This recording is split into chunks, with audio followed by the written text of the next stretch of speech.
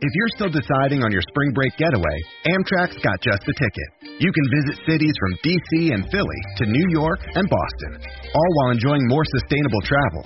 Amtrak produces up to 83% less carbon emissions than traveling by car or plane. And did we mention the extra legroom and comfy seats? Book early and save at Amtrak.com. Click or tap the banner. Emissions comparisons vary depending on route and locomotive type. Restrictions may apply. Folks, do you feel like everything these days is go, go, go? It's nonstop, from work to friends to family and a million pressing issues.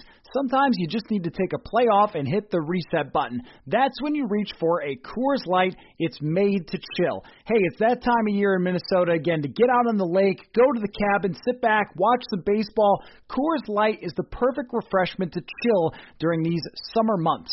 There's only one beer out there that's made to chill. The mountains on the bottles and cans turn blue when your beer is cold, and that way you know it's time to chill. Hit that reset button with some mountain cold refreshment.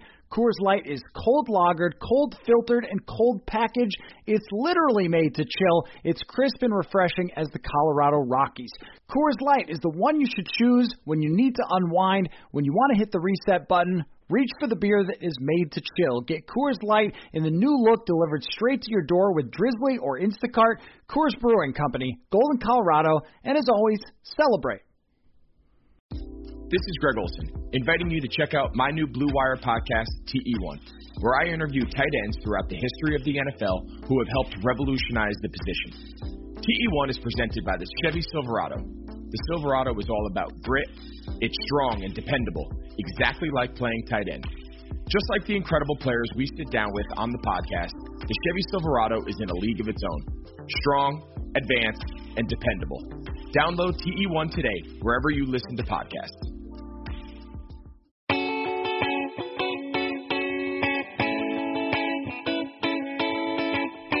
Hello, welcome to another episode of Purple Insider. Matthew Collar here, and joining me, he covers the Houston Texans at RiversMcCown.com. No, that is not dedicated to backup and journeyman quarterbacks, though maybe it kind of is with the Houston Texans' history of quarterbacks. What's up, Rivers? Just over here pondering about the career of Dave Ragone and what could have been. Oh, man. Tell me that you didn't try him every once in a while on Madden. Was he left-handed? He was, yeah. No, I did not try him on Madden. I was a full David Carr believer. He's turning this thing around, okay? And this is the year. Finally got Gary Kubiak in here. He's going to make it all better, and oh, well. You know what? Can we actually, since you brought it up, Vikings fans are really into Tank for Trevor at the moment, and I feel like there are a few franchises who might sort of side-eye and say, you know, that number one overall pick doesn't always work out. What was it about David Carr that didn't work out? Was it just the team around him or what? I mean, it's interesting. It's actually really hard to find, videos of those games, the 2002 Texans. Even the 2003 Texans is pretty hard. The first game obviously is out there. If you watch the first game, he looks terrible. And it would be interesting. One of the things I'd love to do one day, just find all those videos, is go back, look at all the throws, be like, was this really the guy that we were supposed to believe in, or was this just, false hope the entire way?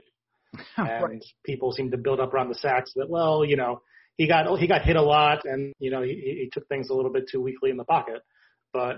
Did he, or was he just always that way and we didn't think about it? I have asked my friend Sage Rosenfels about this, and I think his answer was more along the lines of sacks and pressure are a quarterback stat, maybe even more than they are an offensive line stat, and I think that fans in Minnesota might agree that the Vikings had just as bad of an offensive line in 2016 as they have right now, and yet Kirk Cousins is more impacted by it than Sam Bradford was because Sam Bradford got rid of the ball quickly. And, I mean, how about, even Phillip Rivers getting rid of the ball as quickly as he is in Indianapolis now because he's old, and not that he could ever really move to begin with, but he definitely can't now. So I tend to buy into that if you are getting sacked all the time, and this goes in some ways for Deshaun Watson, that's a thing you're going to continue to do even if you beef up the offensive line. Yeah, I think with Watson, it's a little bit more more of an interesting calculus because that's kind of how he wins. That's kind of one of his best traits is utilizing and leveraging all his athleticism and kind of, playmaking ability to deal with that sort of thing. So obviously he's going to hold the ball a long time. But the way the offense sets up always tries to play into that too. And like hot routes are, but we're not entirely sure he grasps. So I think maybe more hurt by that offense than people would imagine. Okay, I want to talk to you about, because that is an interesting discussion of just like different quarterbacks and the pressure that they create and things like that. And I think that Vikings fans have finally got it down that the front office not building around the interior of an offensive line when their quarterback stands in one spot in the middle and interior pressure gets in his face. It's like we really do have the exact polar opposite quarterbacks here in Deshaun Watson and Kirk Cousins. And that's an interesting discussion. But from the big picture of these two franchises, neither one is in a very great position at this moment with the Texans 0-3, the Vikings 0-3. And let me just ask you broadly, and then we can work our way from there. Would you switch entire rosters with the Minnesota Vikings right now? No, because Deshaun Watson is the best player in the roster. Obviously, I think by any kind of objective ranking, probably a top 10 quarterback. I think some would venture top 5. I'd be in that category. I think the Vikings have a decent roster, top to bottom compared to the Texans. But anytime I get to start with, Deshaun Watson, Laramie Tunsil, and J.J. Watt, I think that's the pick for me. Yeah, I tend to agree with you, and this is why the tank for Trevor thing keeps coming up, is that if you were to ask a lot of teams with young quarterbacks and people who cover them, would you switch rosters, a lot of people I think would say no because of Kirk Cousins and his contract. And it's not that Cousins can't be good at times. He was very good against the Tennessee Titans just the other day. He was very good last season and got them a playoff win. But if you can't have a guy who can overcome things or who is a special, like you said, top 10 or at least even top 5 quarterback in the case of Deshaun Watson, then everything else sort of doesn't matter in the same way. It still matters if you have a good 3 technique or a good, deep cover safety or something, but those things just don't matter as much. And I wonder what you think about the short term of the Texans and whether Watson is in a situation where he can turn this entire thing around like happened just a couple of years ago, or if there's a little too much up against him right now. So I think it's very negative. We're all, I think, this is year 7 of dealing with Bill O'Brien. We're all kind of inured to this now. We're all tired of the excuses. We can see kind of the writing on the wall that the head coach will never elevate this team into being a championship contender. Mm-hmm. Now, as far as actually competing for the playoffs, sure. Yeah, they got a great chance to get back in. No offense to the Vikings, but not the Steelers, not the Chiefs, not the Ravens. Those are 3 games that, it's all pretty excusable to lose those games.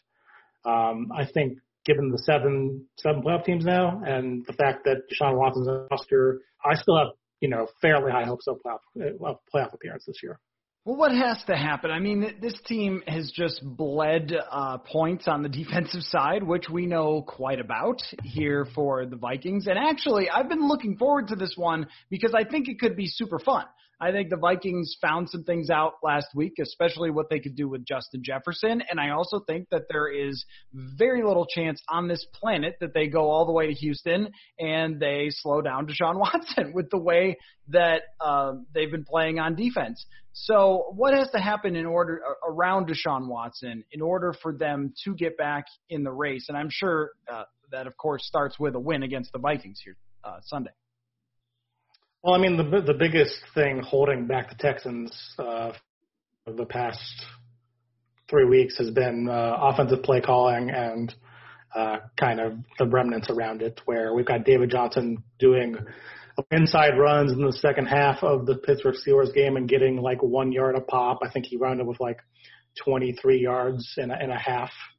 And just, it was a disaster. It was giving away downs. It was malpractice. When you watch Deshaun Watson run a 2-minute drill and it goes 75 yards, 50 seconds, and you come back after the half and your offense just looks like it was designed in a parking lot for Pop Warner kids. It's frankly disgraceful that we have to talk about Deshaun Watson turning it around because talent around him is fine. It's all about the coaching to me right now, and that's something that Bill O'Brien has said multiple times this week, that he has to do a better job scheming up the run game. So I think it'll probably be different from what we've seen so far. But, yeah, he's got to scheme with the run game. He can't do just inside zone all the time. Actually, I have a question for you. Sure, yeah. This caught my eye when I was doing the preview. So the Texans have not allowed a completed pass over 20 yards this year yet. The Vikings, in my research, had the highest average target distance in the NFL right now. Uh-huh. How do you think that will work out? Especially with the fact that it's a couple of deep wide receivers these days, I think it works out bad for the Vikings. I mean, that's really been the last 2 weeks kind of the Achilles heel, but if you can even call it that. Really, the whole body is broken for the defense. They don't pressure the quarterback a whole heck of a lot, which gives plenty of time to go down the field for receivers. They can't cover those receivers. They have had boneheaded mistakes in terms of just communication and mental errors and all those things that have left people wide open every week. Now, the first 2 weeks, the receiver dropped the 50 or 60-yard throw in the air, but they could have allowed more deep plays than you're even talking about. And then last week, some guy named Raymond, a receiver for the Titans, who sounds like a made-up player that you draft in Madden or something, when you go into the draft and you don't upload it from the college football game and then you just have to pick random names. Well, that's Raymond, wide receiver. And he catches like a 60-yard pass against the Vikings and is wide open. So, I mean, when you have no-name guys who are getting wide open deep down the field, I mean, and especially a quarterback like Watson who's so capable of making those throws if you give him time, I mean, it just has everything sort of pointing to this is going to be one of those games where we're talking about something similar to last week, 31-30, big plays, and I think the Vikings will probably control the ball a little bit better than they did in the first 2 weeks with Dalvin Cook. He's run pretty well so far, but it just has this feeling, which means I'll be completely wrong, that it could actually be really entertaining for both of us. Yeah, let me throw some respect on Khalif Raymond's name real quick. Whenever somebody catches a touchdown and they were like the punt returner, the kick returner, those ones hurt the most because you're like, we just got burned by the returner. Yes. And look, I mean, I'll admit to not knowing every single player on every AFC South team. So every once in a while, it will pop up where you're like, wait a minute, this is the guy who beat you? This is the guy who smoked you? I mean, Mo Alley-Cox the week before. I was not very familiar with the stylings of Mo Alley-Cox. I love his look and I love his name, but I didn't expect him to look like Ben Coates or Tony Gonzalez against the Vikings. And this is very unique for us, Rivers. It's very different to have this feeling of some rando comes in here and smokes your defense each week. I'm not used to this. Mo Alley-Cox is 10'3". I don't know if you saw, what was it? I think the account is Jetpack Galileo. Just tweeted a picture of Mo Alley-Cox catching a touchdown, except he blew up Mo Alley-Cox to even bigger on the screen, so he looks like a giant. And that's what I took away from watching that game. That's great. I mean, this happens all the time where you have there was a guy named Eric Swoop who a few years ago ended up having a big game against the Vikings. So, of course, fans remember it as the Eric Swoop game. And then, but this year there's going to be one for every single team. So it'll be a lot to remember. I want to I know we're kind of ping-ponging back and forth, so let's stick with this, and then we can talk a little bit about sort of the future for each of those two teams. So when it comes to Bill O'Brien, do you feel trapped? I mean, because people from the outside are looking at that situation and saying, in terms of head coach, general manager, he's both, and it just feels like you couldn't be more stuck with him than you are. Is that like an accurate depiction of Bill O'Brien in Houston? Yeah, that's kind of where it's at this point. Bill O'Brien took over in 2014, and I think it's fair to say that he has systematically rooted anybody on the team that isn't working directly for him. Kicked out Rick Smith. The defensive and offensive coordinators at this point are complete newbies. Never called plays before they got these two jobs. And, the only people on staff that have experience are like Romeo Cornell and Carl Smith with other teams. So, yeah, it's really like, it's interesting because a lot of fans are really upset about Bill O'Brien. But without Bill O'Brien, there's nobody here on football ops at all anymore. So what happens is you probably go have a McNair ownership search firm kind of hire somebody. I don't know if people are going to be happy with that either. So it's interesting to kind of balance those two things and, just the visceral hatred of what you see in front of you versus that uncertain future. Yeah, and how does the DeAndre Hopkins trade play into this? Because clearly there's not a whole lot of justification for what they traded, what they got back, and I think PFF has Hopkins as their number one receiver so far, and I'm sure that doesn't shock you. I mean, I think you would have looked at Houston before, the outside eye, not following the day-to-day, and said, well, they're not perfect, but you can make a lot of sense of the Laramie Tunsil trade. He's really good at football, and they're going for it, and they have their great quarterback, and you can respect that and appreciate that. But once that trade was made, it almost sort of threw up a flag to everybody else, like, yeah, this organization might not really know what it's doing. And recently, with the Vikings, we can relate to this a little bit of not quite having a direction, making moves to win now, but then also making moves to rebuild for the future, trading away Stephon Diggs, but then signing Cousins to a contract extension, all those things sort of playing against each other. And I wonder if it feels that way with Houston too. Let me just recite David Johnson's stat line for the last two games. 24 attempts, 57 yards, 1 touchdown. Leroy Hoard will be 39 receiving yards. Leroy Hoard would get more behind this offensive line.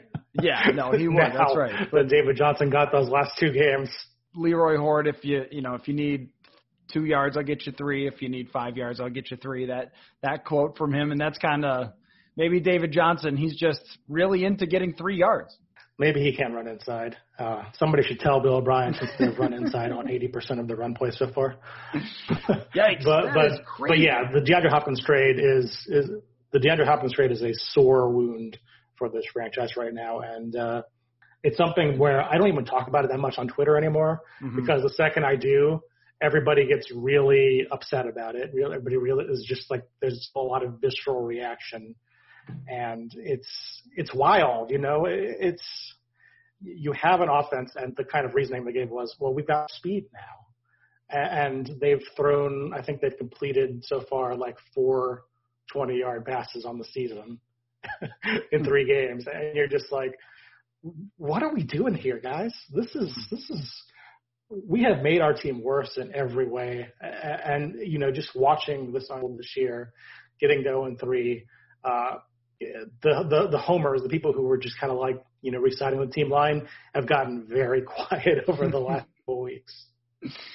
Oh, man, yeah, and that has sort of happened here with the people who were pleased to see Stephon Diggs traded, that, replacing those guys. As great as Justin Jefferson looked last week for the Vikings, trading receivers who are at the absolute top of the league and their game are not easily replaced by, quote, speed guys, or let's bring in, Randall Cobb and put him in the slot.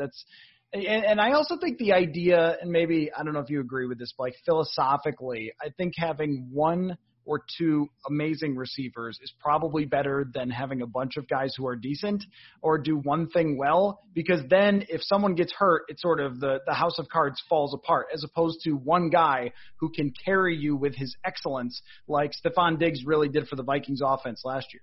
Well, I mean, with the Texans also, what they did was they got rid of their one guy who really effectively deals with press coverage. Randall Cobb, obviously older, shifty, but not really a guy who's going to be press. Brandon Cooks, very fast, can't be press coverage at all. Will Fuller has some experience with it, of course, but not really that kind of receiver either. So, I mean, Texans on third down now are, kind of at a point where they're dropping back, waiting for somebody to win a man, and nobody's winning on some of these downs, and that's been a problem for them. I think it's very easy as a coach even to kind of have that upper level philosophy.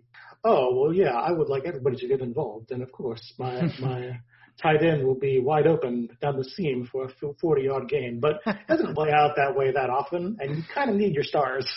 Right. I mean, that's what it kind of comes down to is, can you beat that guy? Like, all these coaches think that they can scheme anything they want to scheme, and it's going to work and so forth, and they're all geniuses, and we're better off without them and so forth. But a lot of times, these plays are drawn up for one person to beat another person, and if it's Stephon Diggs or DeAndre Hopkins versus another person, they'll probably win that battle. And so at least the Vikings, though, have a young receiver who has a lot of talent to look forward to.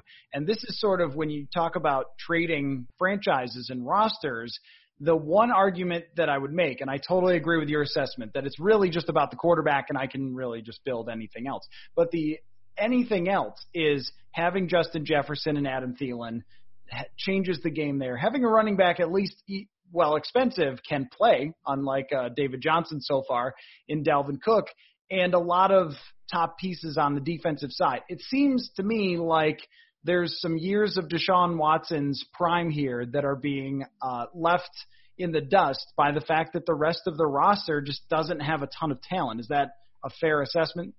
I think the roster is more talented than the results they've put out so far on offense.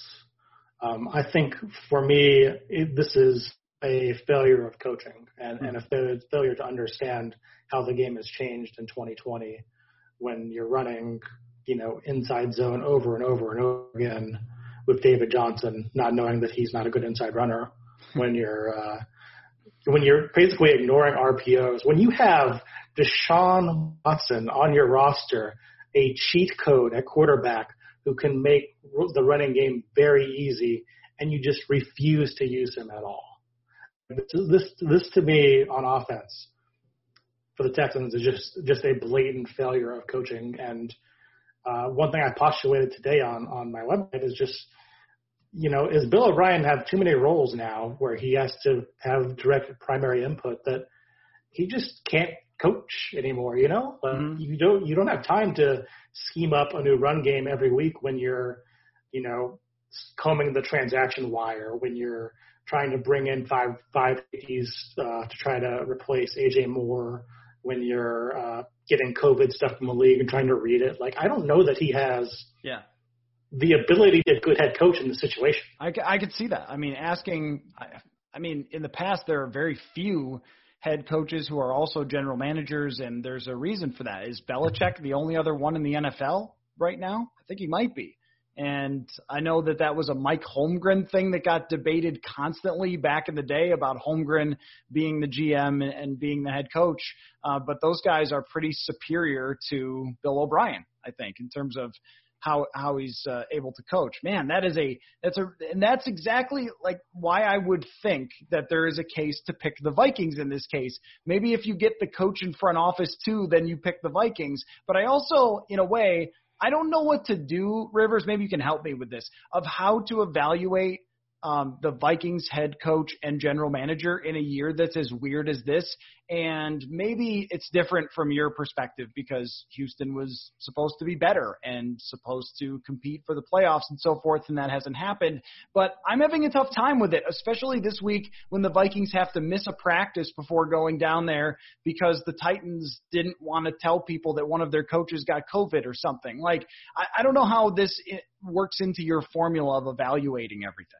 I think with the Vikings, you have to kind of take the 20,000-foot view here and be like, okay, what happened this season that Stephon Diggs demanded a trade, and we had no way to make the offense work without him? They didn't get anybody to replace him. They got rookies. Rookies are great, but they aren't always ready right away. And I think kind of that deep passing game, obviously you're hoping that Jefferson's just instant hit right now. But I mean, in all likelihood, and probably be inconsistent for a while. That's kind of what rookies do. So how much of a pass you're willing to give, I think, depends on how much you read that Diggs situation as inevitable, or was it that could have been solved. And this is something that comes up often with the Hopkins thing too, is, because Hopkins wanted a new contract. He got a new contract in Arizona. But how much of that new contract was on Bill O'Brien for not giving it? How much of it was on Hopkins for demanding it with 3 years left? And then you're kind of just like trying to figure out the code here of where you want to land. And for me with Hopkins, I think it's very reasonable for him to demand a new contract as, like the 10th highest paid receiver in the league. But other people disagree. Other people are very vehemently, pro coach, pro GM, pro ownership, I guess. Mm-hmm. So I guess that's a better question for you. How do you think the situation played out, and do you think it was inevitable? Yeah, I mean, because of Diggs's, I think, ability to see the writing on the wall of where this was going to go, and his reasonable frustration about a team being built around a running back in a running game before being built around one of the best wide receivers in the NFL, I understood his frustration and why he wanted to go. And I think that managing your top players is a skill. It's not just, that guy's mad, so you got to get rid of him. And I think that sometimes we look at it that way. Guy's just a diva, got to move on from him. But you know what? I mean, these are really, really competitive people who are also, celebrities and have a lot of money. And sometimes you have to deal with how they want to be treated, right? And I think that the teams who figure out ways to do that, and the Vikings have with making sure they pay people, but the teams who figure out how to deal with the personalities often succeed. And I hate to just use the Patriots as an example because it's sort of boring and annoying to be like, the Patriots are great. See, they do this, this, and this. But like Cam Newton, they're willing to take him on, and they're not concerned that he's going to ruin their locker room or something. Stephon Gilmore, they just give him a raise. They just said, you know what, I don't know if we paid you enough last year, so here's some more money. Take that. Does that make you happy? Do you enjoy more money? And I'm sure he said, yes, I'm ready to play again because you gave me more money. And so with the Diggs point, not figuring out a way to acquiesce to him in some ways, to make sure that he was getting the ball more often, to make sure that he was putting up the numbers he wanted to put up. It probably there was some room to make some concessions and figure that out that they didn't want to take. It might work out for them because now he's not a great player on a bad team, which I think he would have been here at this point. So for them, it might be a little different because they could take more of the long view with that and say, okay, you got Jefferson, that's exciting, and you go from there with that cap space. But I think that how you deal with your top players is a really big deal in the NFL. Yeah, and I mean, that's something where personally kind of where I landed on the Hopkins thing was, you're Bill O'Brien. You are the only person that represents this organization on a football level in any real way. Mm-hmm. Like, we can talk about Jack Easterby as like the GM. Okay, that's nice. Jack Easterby has no power here. You're Bill O'Brien. Your guy wants a raise. It's your job to manage the egos in that locker room. Right. And that was a failure to manage the egos in that locker room. But you're over it, though, and so are Texans fans. Oh, yeah, totally. There's no way that I watch Cardinals highlights every week and sob. No, I wouldn't do that. Rivers, I have a couple of quick Texans questions for you, and then you can tell me who you think is going to win the game. Just random questions, but who is the best quarterback in Texans history not named Matt Schaub or Deshaun Watson? Is it Tony Banks? Why is it Tony Banks? No, I mean, it's I think it's Ryan Fitzpatrick. I really do. I have gained a lot of respect over the past 5 years as just kind of the ultimate, mercenary. I'm going to get this job done. It's going to look ugly, but we'll have, a competitive team. And I think that's what Ryan Fitzpatrick is and what he embodies. I totally agree. He and Brian Hoyer are kind of like the same person a little bit, and both of them had their day where they at least gave you a competitive shot with decent teams there. And Fitzpatrick, I covered him at the very beginning of my career in Buffalo, and he is just as great as you think he is. Like, he has a great sense of humor. He's got an incredibly good outlook. And what you don't expect from someone who went to Harvard is that he's hilarious and he relates so well to everyone around him. And I think that's one of the reasons that he's had such a long career, is that he just is a relatable, funny guy who gets along with everybody. And if you have a 10-win team, he might be able to get you there a couple times. And if you need him to help a young quarterback, he's going to do that too. What's the greatest moment in Houston Texans history?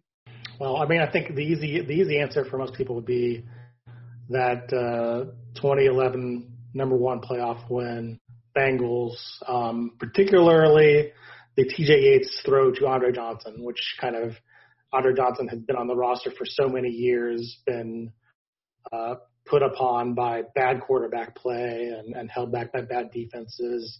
And it was just so amazing to watch him catch that ball. Great.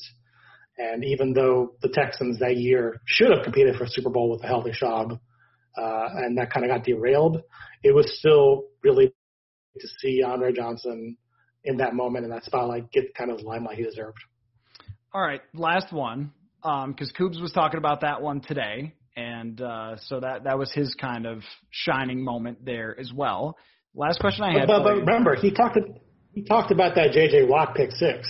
He did not talk about Andre Johnson. That's Andre right. Johnson was the Texans. And that was my last question, is because my friend Sage Rosenfels obsesses over Andre Johnson. I mean, he just looks at him as the quintessential star wide receiver, from his personality, how he handled himself, to the stats he put up and his dominance as well. And Sage, when he was playing, his main thing was throw it to Andre Johnson every time.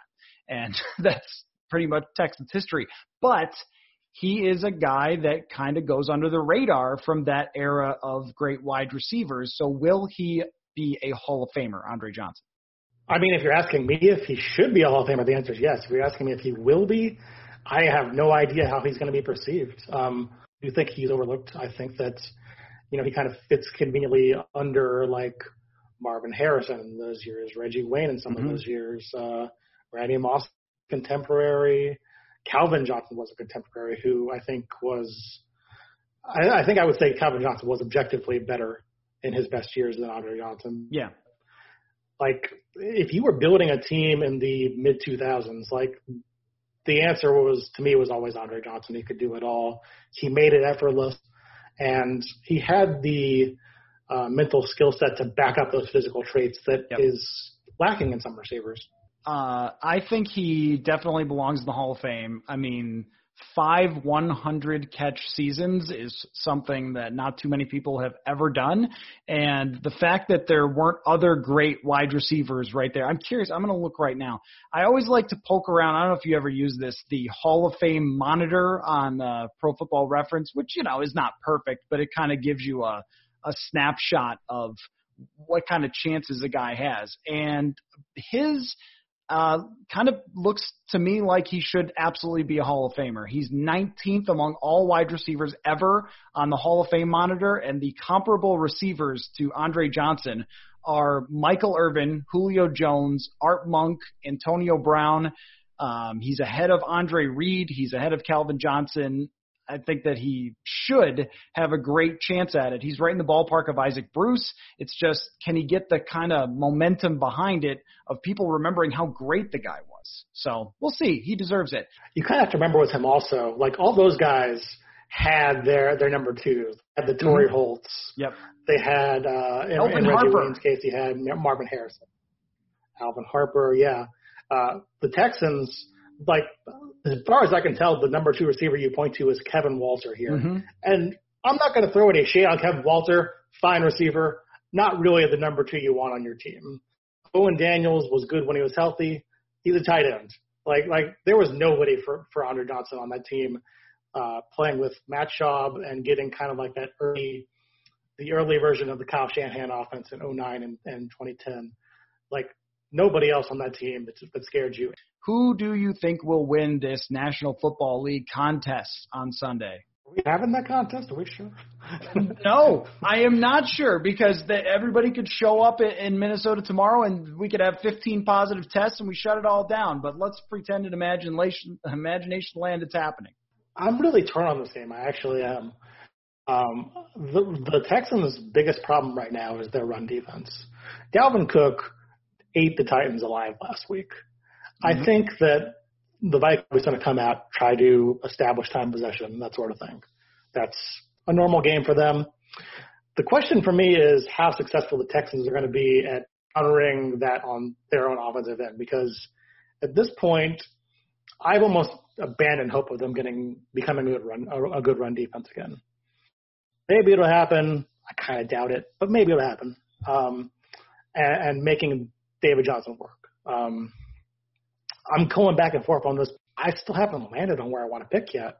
I think I'm going to pick the Texans to win, but it's going to be a close game. I think I am too. And at this point, the Vikings have sort of changed their messaging from, we're going to be good this year and competitive, or at least that's how they were sounding, to we're looking for signs of improvement. And I also think if we get in a close game and the quarterbacks are Deshaun Watson and Kirk Cousins, I'm going to take Deshaun Watson every single time. So, and I think that that's exactly how this one will go, that Houston will hit big plays. The Vikings will hold on to the ball for longer, and they'll, get a lot out of Dalvin Cook. And even Gary Kubiak hinted at some different things for Dalvin Cook this week. But at the end, if it's a final drive and it's 36-32 or something and Deshaun Watson needs to go win, he'll probably do it. So that's the way I'm going to lean as well. But either way, this is it's kind of a fun tone to this podcast because like your team is kind of a mess and my team is kind of a mess. And it's like, what do we do here, Rivers?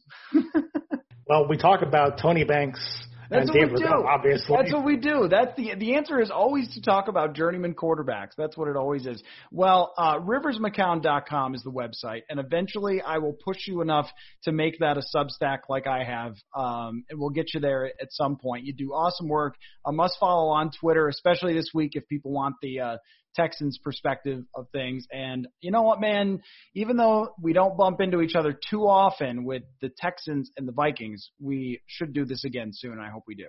Absolutely. Yeah, I have a great time on this podcast, Matthew. Preview for this game for me, I write a big detailed stats preview every week coming up on Friday. So check that out. I want to remind you to go to sodastick.com to get your original Minnesota sports-inspired goods. If you have not seen this stuff yet, you've got to check it out. One of my favorite designs is of the Metrodome. I have a T-shirt of this one myself, and it's perfect for those of you who grew up going to the Metrodome. All of their apparel is screen printed here in Minnesota on super soft, super comfy shirts and hoodies. You will love it. And we're going to hook you up with free shipping on your next order. Use code PURPLEINSIDER for free shipping. That's SodaStick, SodaStick.com. Original Minnesota sports-inspired goods. Code PURPLEINSIDER for free shipping. You've counted on restaurants, now they're counting on you. And while their dining rooms may be closed, they're still open for delivery with DoorDash. DoorDash is the app that brings you the food you're craving right to your door. Ordering is easy. Open the DoorDash app, choose what you want to eat, and your food will be left safely outside your door with the new contactless delivery drop-off setting. Choose from your favorite national restaurants like Chipotle, Wendy's, and the Cheesesteak Factory. Many of your favorite local restaurants are also still open for delivery too. Just open the DoorDash app, select your favorite local spot, and your food will be on its way. Right now, our listeners can get $5 off and zero delivery fees on their first order of more than $15 when you download the DoorDash app and enter code BLUEWIRE. That's $5 off, zero delivery fees on your first order when you download the DoorDash app in the App Store and enter the code BLUEWIRE. Don't forget, that's code BLUEWIRE for $5 off your first order with DoorDash. There's news in the NFL today, and it's time to break it down in the only way we know how. Hot Route style. Earl! Johnny! With our spin on football headlines with a mix of frozen tundras. Let's be a cold weather team. Neck rolls. Boom, and grass-stained jerseys. The good old-fashioned guts was probably the biggest difference in the game. All right, we haven't done it in a while, but it's time to do some hot routes. And this is a little bit different than our 5 questions after games with intern Paul because it's midweek and we are preparing for the Vikings to play against the Houston Texans. Paul has questions. I have answers. What is up, Paul?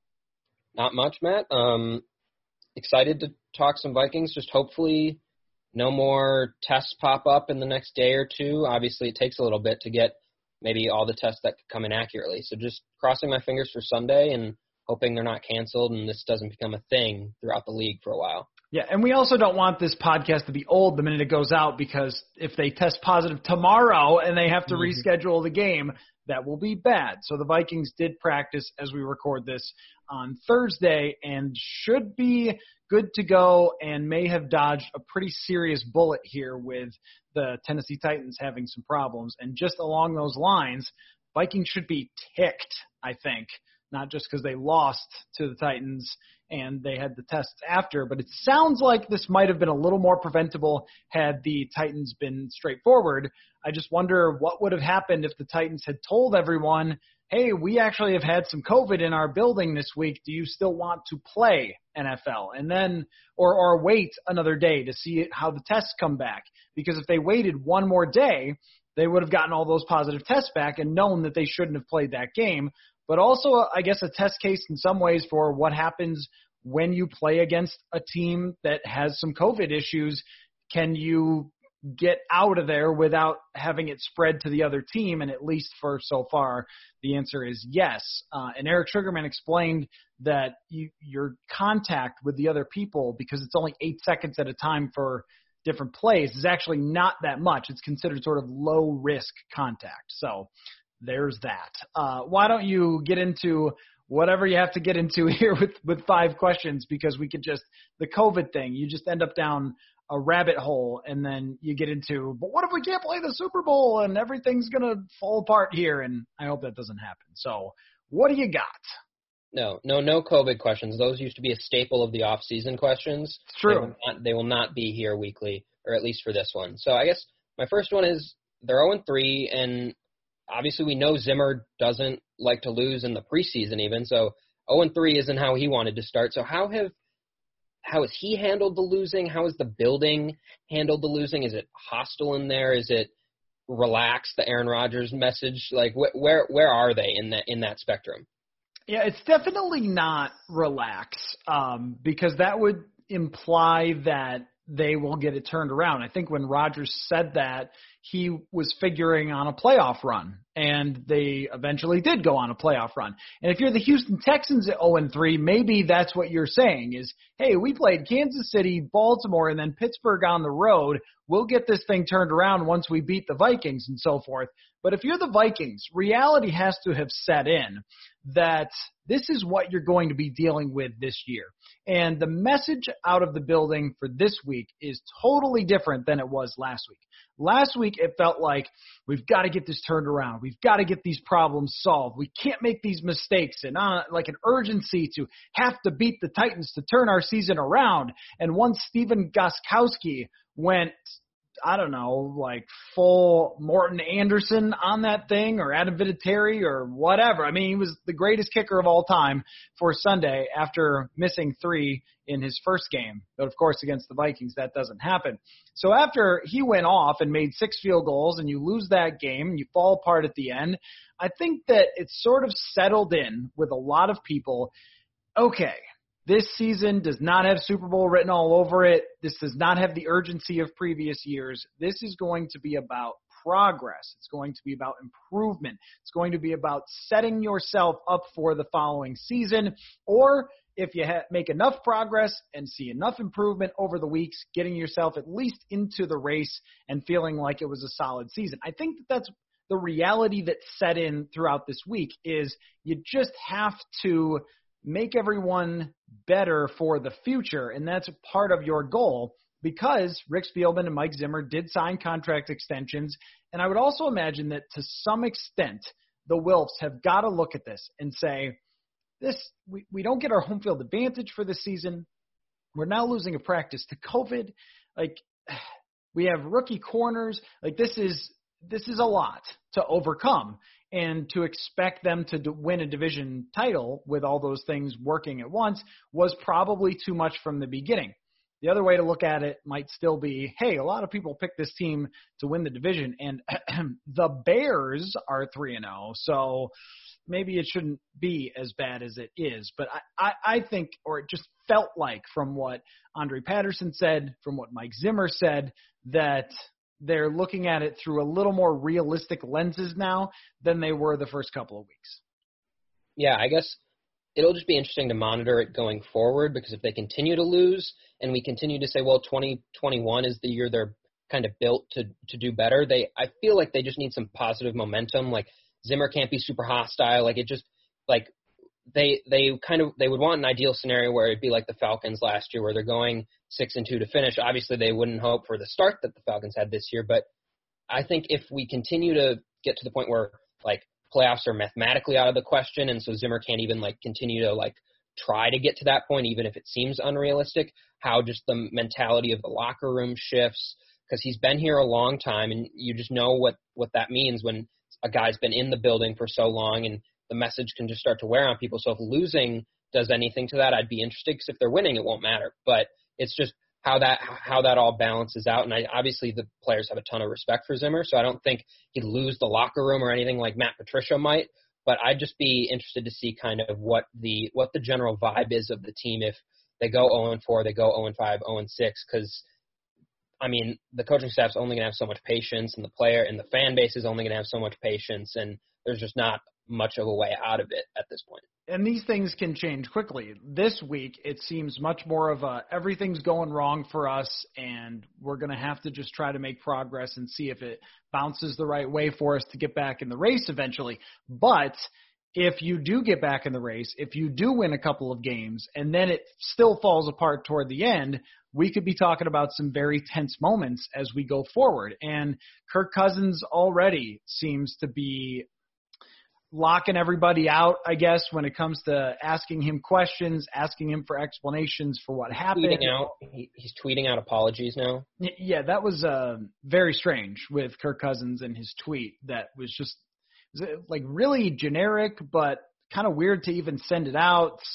I never quite know what to make of his tweets, because it's like everything with Cousins has always been a reaction to the reaction. So, in 2018, he decides to kind of aggressively explain what happened at times, saying, you tell me, when he was asked about certain plays, and he would say, well, if we made this block, or I was there, or whatever. And then 2019, he was taking too much responsibility for stuff that wasn't even his fault. And then this year, he seems to be taking the approach of not saying anything at all. And I just wonder how long he can keep that up, because it doesn't really speak to his personality. He's more of a talker. He more of wants to explain what happened and not just talk in really generic platitudes. And so does he eventually get sort of frustrated? Does the media get frustrated and turn up the heat with the questions? I don't know. Like who knows how this thing, ends up playing out. It's very difficult to play it cool through 16 weeks of things going wrong and being questioned and, getting frustrated and things like that. So the tension level right now, I don't think is particularly high in a way. If it was going to be this week, the whole COVID thing with the Titans sort of took the edge off of that, because that was everybody's focus.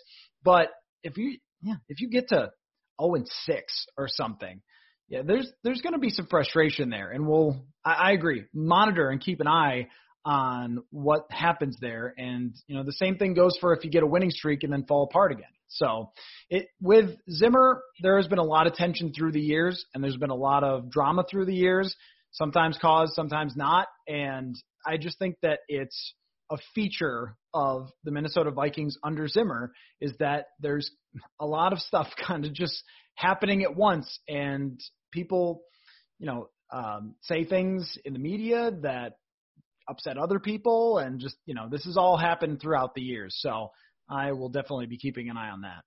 Yeah, I think we're just hoping that Kirk Cousins doesn't turn into Stephon Diggs on Twitter. If Kirk Cousins start doing that, then we're really in a bad spot. So let's hope that doesn't happen. All right, we'll move on to the next hot route.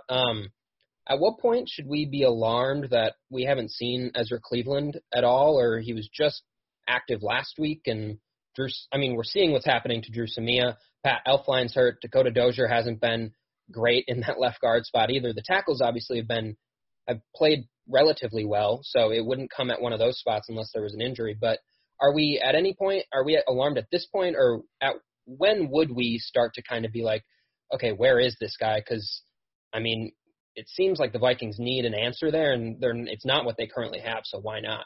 I will say that if we do not see Ezra Cleveland get a start, especially at the end of the year, if they're out of it, then you should be alarmed. So let's just say that they beat the Texans this week, they lose to Seattle, they beat Atlanta, and we kind of just ping-pong back and forth from here on out. And they just, even if they have a 500 record from here on out, they're still a bad team, right, the rest of the way. Let's say that they do that, and you get toward the end of the year, and there's 2 or 3 games left. You're not really in the race. Maybe you would need a miracle to end up getting even just in consideration for the playoffs with 3 or 4 games left, and you're still starting Dakota Dozier. Then you should be concerned, because there would be no reason whatsoever to continue to start Dakota Dozier. He's not a starting NFL left guard. He's been plowed over for these first couple of weeks. This interior offensive line is far worse than it was last year. Far worse. And if you're not able to put in Ezra Cleveland at that point because you think he's going to get completely demolished, then wow. How can you feel excited for the future? I wouldn't even be surprised right now, and this might make some people rip their hair out, but if they extended Riley Reiff in the offseason, assuming that they don't draft a tackle with their first-round pick, which could happen. The guy from Oregon is, supposed to be a generational tackle prospect, and so if everyone else at the top takes quarterbacks and you are right behind them at 4th, 5th, 6th, 7th, wherever, you could land him, then you start him right away and move on from Reiff. But if Cleveland isn't anywhere in that ballpark of being ready to play it all toward the end of this year, that's probably not a great signal. And just like with Drew Samia, where the fact that he wasn't even competing for a spot in training camp with Pat Elflein, if you can't even compete with a guy who was one of the lower tier of offensive linemen last year in the league, it's a problem. And usually they don't mess these things up once they're in the building and once they're practicing. The front office in the offseason, it's always much harder. But once the coaching staff gets them out there, this team doesn't usually totally whiff on a guy and not play someone who's better than whoever is starting. So, yeah, I think it's not something to panic about yet, but look down the road here, and I think we'll have a sense for it this season. So is it safe to assume, if Drew Samia continues to do what he's doing, which I don't see any reason why it wouldn't continue, and same with Dakota Dozier, we'd see Brett Jones and Aviant Collins before Ezra at this point? Because if we already know Dakota Dozier is not an NFL guard, which you just said, why wouldn't they try something else? And is it really just it wouldn't be Ezra because he's really not ready, or do you see a scenario where they're losing and they're like, okay, what the hell? Let's put him in. Yeah, I don't think that you can put in Ezra Cleveland at right guard. I think you could put him in at left guard, where you had him at training camp and all through practice and all that, and that's where he played on the left side in college. I don't think you can ask him to switch to the opposite side of the line because you're just going to get your face beat in at that point. That's hard for a veteran to do. That's even much, much harder for a rookie who's never even played the guard position. So it's going to be left guard or it's going to be nothing, it seems, because if Reiff goes down to tackle, that'll be Rashad Hill is his backup. And then Oli Udoh seems to be his backup. And so and the other thing is, I would also add this. I get tweets about Oli Udoh, and it's nice that he played well in week 17. But he's not playing guard. He's not a guard. Oli Udoh is a tackle. He is gargantuan. He's the exact opposite of what they want for a guard.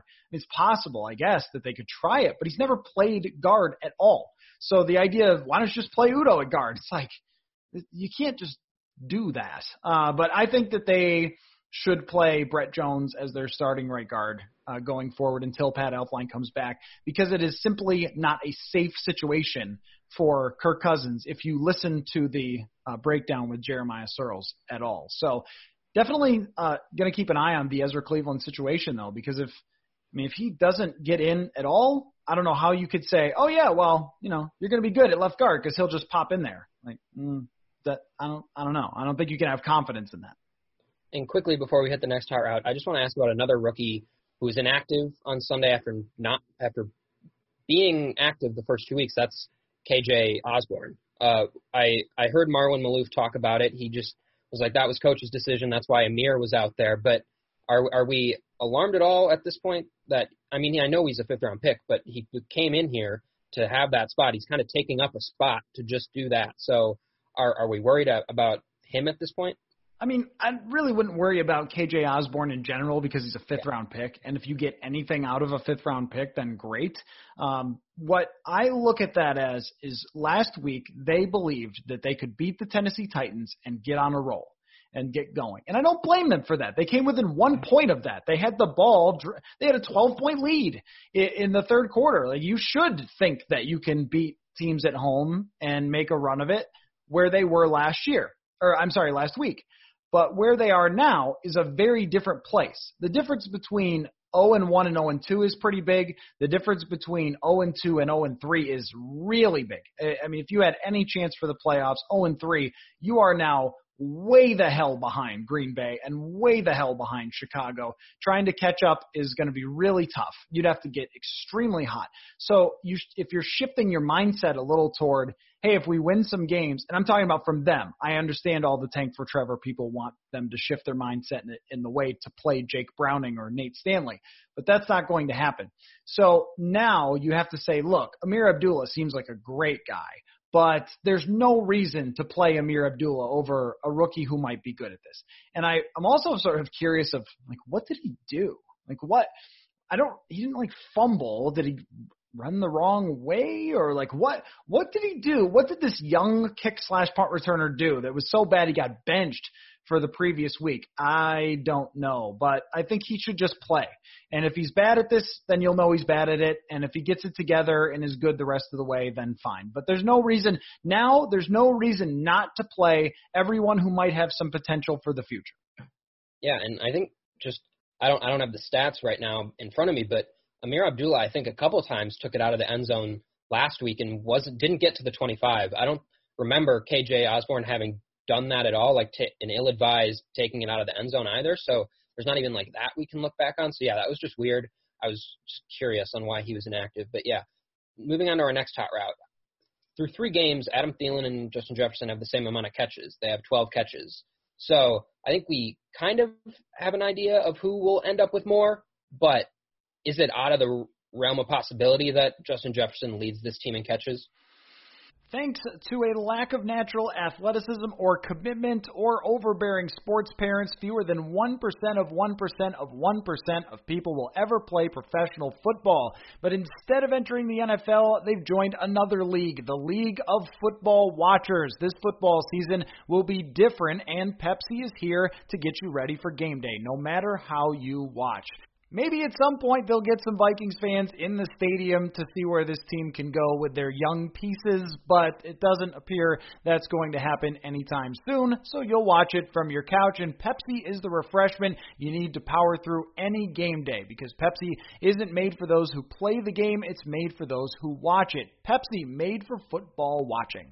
The wait is finally over. Football is back. You might not be at a game this year, but you can still be in on the action at BetOnline. BetOnline is going the extra mile to make sure you can get in on every possible chance to win this season. From spreads and totals to team and player and coaching props, BetOnline gives you more options to wager than anywhere else. You can get in on their season-opening bonuses today and start off wagering on wins, division championships, futures, all day, every day. Head to BetOnline today. Take advantage of all the great sign-up bonuses. Don't forget to use the promo code BlueWire at betonline.ag. That's BlueWire, all one word. BetOnline, your online sportsbook experts.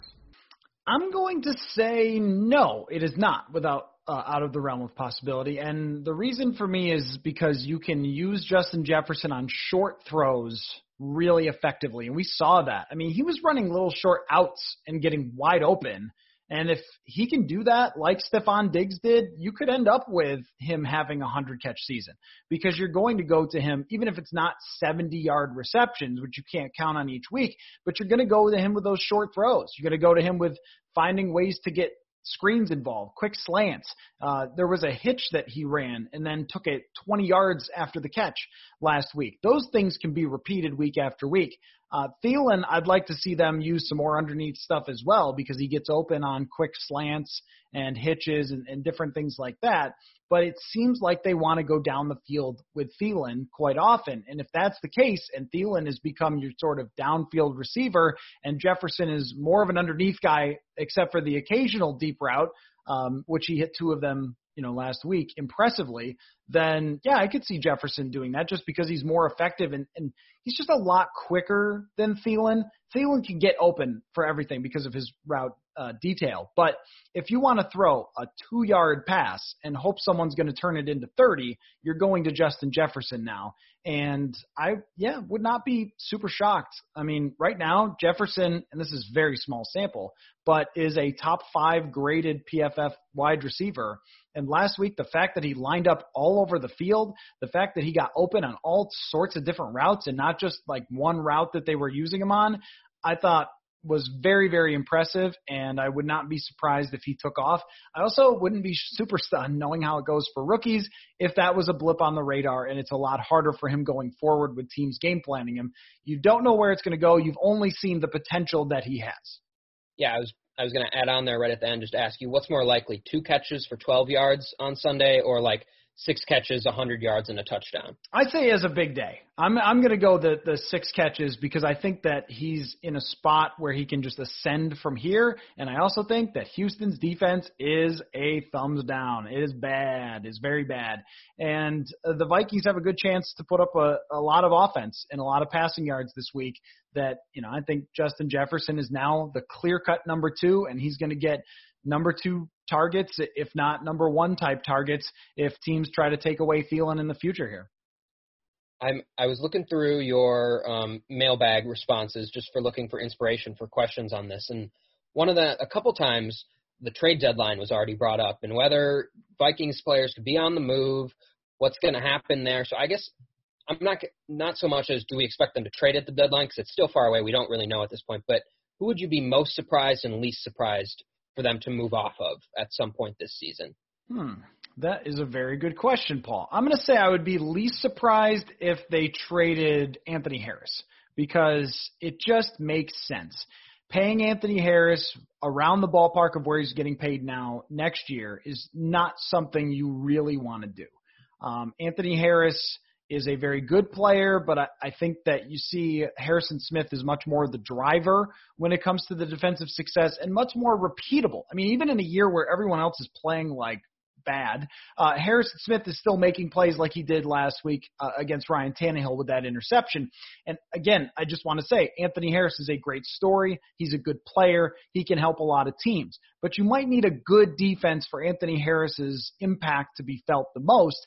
And again, if you're not going to sign him, he's not in your long-term plans, he can get you maybe a 3rd or 4th round pick that's going to be helpful. What they can't do is try to hold out for a 2nd round pick like they did this offseason and then say, guess no one was willing to pay that. Weird, right? So that would be a not surprise.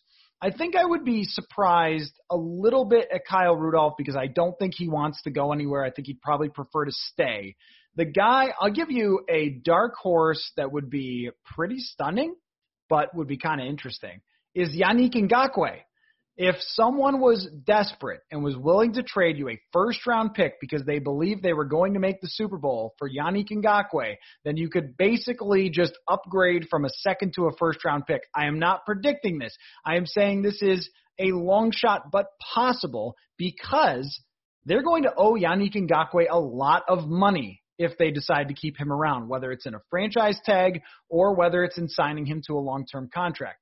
I think that it's a good idea to sign him to a contract long-term, play him and Danielle Hunter in 2021, and be happy with your good pass rush. We've seen that he can be a game changer with the strip sacks.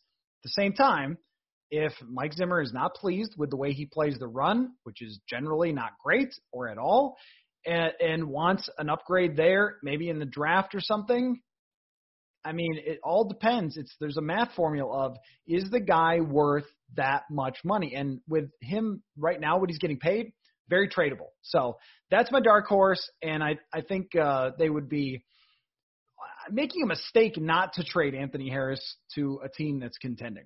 If this continues to go bad, I always want to put that sort of like asterisk with everything, because it is the Vikings, and it would be such a Vikingsy thing to win this one, shock Seattle where they never win because Seattle has no defense, and then all of a sudden we're like, are they back? So you never do know, but those would be my two candidates. Yeah, the three that you mentioned, Rudolph, Harrison, and Ngakoue, seem like the only ones that would really be in a position to, unless you're going to go like off the board, someone's just hoping to find some depth and they're finding it on your roster somehow that the Vikings aren't using that depth already. But yeah, I'm interested in the Rudolph one. If he doesn't want to leave, that'd be a big point. I mean, obviously he's kind of beloved in the community here, but I don't know. It seems like offensive players get moved a lot at the deadline. Mm-hmm. Someone looking for a target that they can have, and Rudolph going to a contender would make some sense for a team that doesn't have a tight end. And if Irv Smith can get going a little bit in these next couple weeks, maybe you feel better about that. Irv Smith's a really good blocker, probably, I think, by PFF, much better than Kyle Rudolph at blocking. So you have that, like, you don't have to worry about losing that maybe. And so, yeah, I guess if he wants to be here, that's one thing, but maybe they see an opportunity to move off him, clear a little bit of cap space because they feel like they have that target. Because I thought they were going to use two tight ends a lot more than they have, but right now they're really not. So if they feel like they can get by with one, they feel like Justin Jefferson is kind of taken off, they maybe don't need those two tight ends. That's the only maybe scenario where I'd see Rudolph being moved. And maybe you want to find out if Irv Smith can be tight end number one, just for the future. He's off to a slow start. I did the film piece about it. I don't think it's his fault. I think he's still good and will get a lot of catches this year. But at the same time, you're not sure whether he could play that Rudolph role in what Gary Kubiak wants in the offense. So you could find it out by moving Kyle Rudolph. And I said, maybe he doesn't want to leave the community, but he could also look at it like, look, I'm the oldest player on the team outside of the punter, and I'm not getting any younger. So if the Patriots want me to play with Cam Newton and go into the playoffs, then maybe I want to go there and try to win a Super Bowl with Bill Belichick and take another shot at it. And if I've got that opportunity, I'm going to go. So there's only a couple players that are really at play here. Riley Reiff would be another one whose contract anyone can get out of next year. So that's another one that could be a possibility as well if they were comfortable playing Rashad Hill there, which I think that they are. And I'm going to have a story on this eventually soon about Rashad Hill and the progress he's made as kind of a guy that no one's paying attention to, but might be worth paying a little attention to, especially with Ezra Cleveland now being a guard. So, all right. Let's do this as the last question. This is the last hot route. Okay. Let's just end with a little bit of optimism here. I just want you to finish this statement. It's not a question. It's just the Vikings win Sunday if what? What happens if the Vikings win? I am going to say that they will win if two things. If they can get Deshaun Watson to turn the ball over more than once, because I don't think they're going to stop him much, but if they can intercept him, strip sack him, whatever. And they will win if Justin Jefferson goes over 100 yards. If he goes over 100 yards, that means you're passing successfully against a defense that's not that good against the pass, and you're rolling, and then you win. If Jefferson steps up again, then you've got a good chance. But, I think with this defense, it's basically like if you don't pick off passes or get strip sacks and cause turnovers, you're just not going to win. They have to be that kind of defense. I thought you were going to say, what's it going to take for them to get on the run that I described earlier? And that, I don't know. The thing that it's going to take is like Vikings madness. That's what it's going to take, is a bunch of lucky breaks that never happened to this team except for once a decade, and all of a sudden they sort of come together. But based on Stephen Gostkowski making 6 field goals, which I had our friend Eric Eager run the math on that, and he came up with a 28% chance of Stephen Gostkowski making those 6 field goals. So that's how it goes sometimes. But yeah, I don't know about you. What do you think what would you give for a percentage for their chance to win? I think it's kind of a coin flip for this game?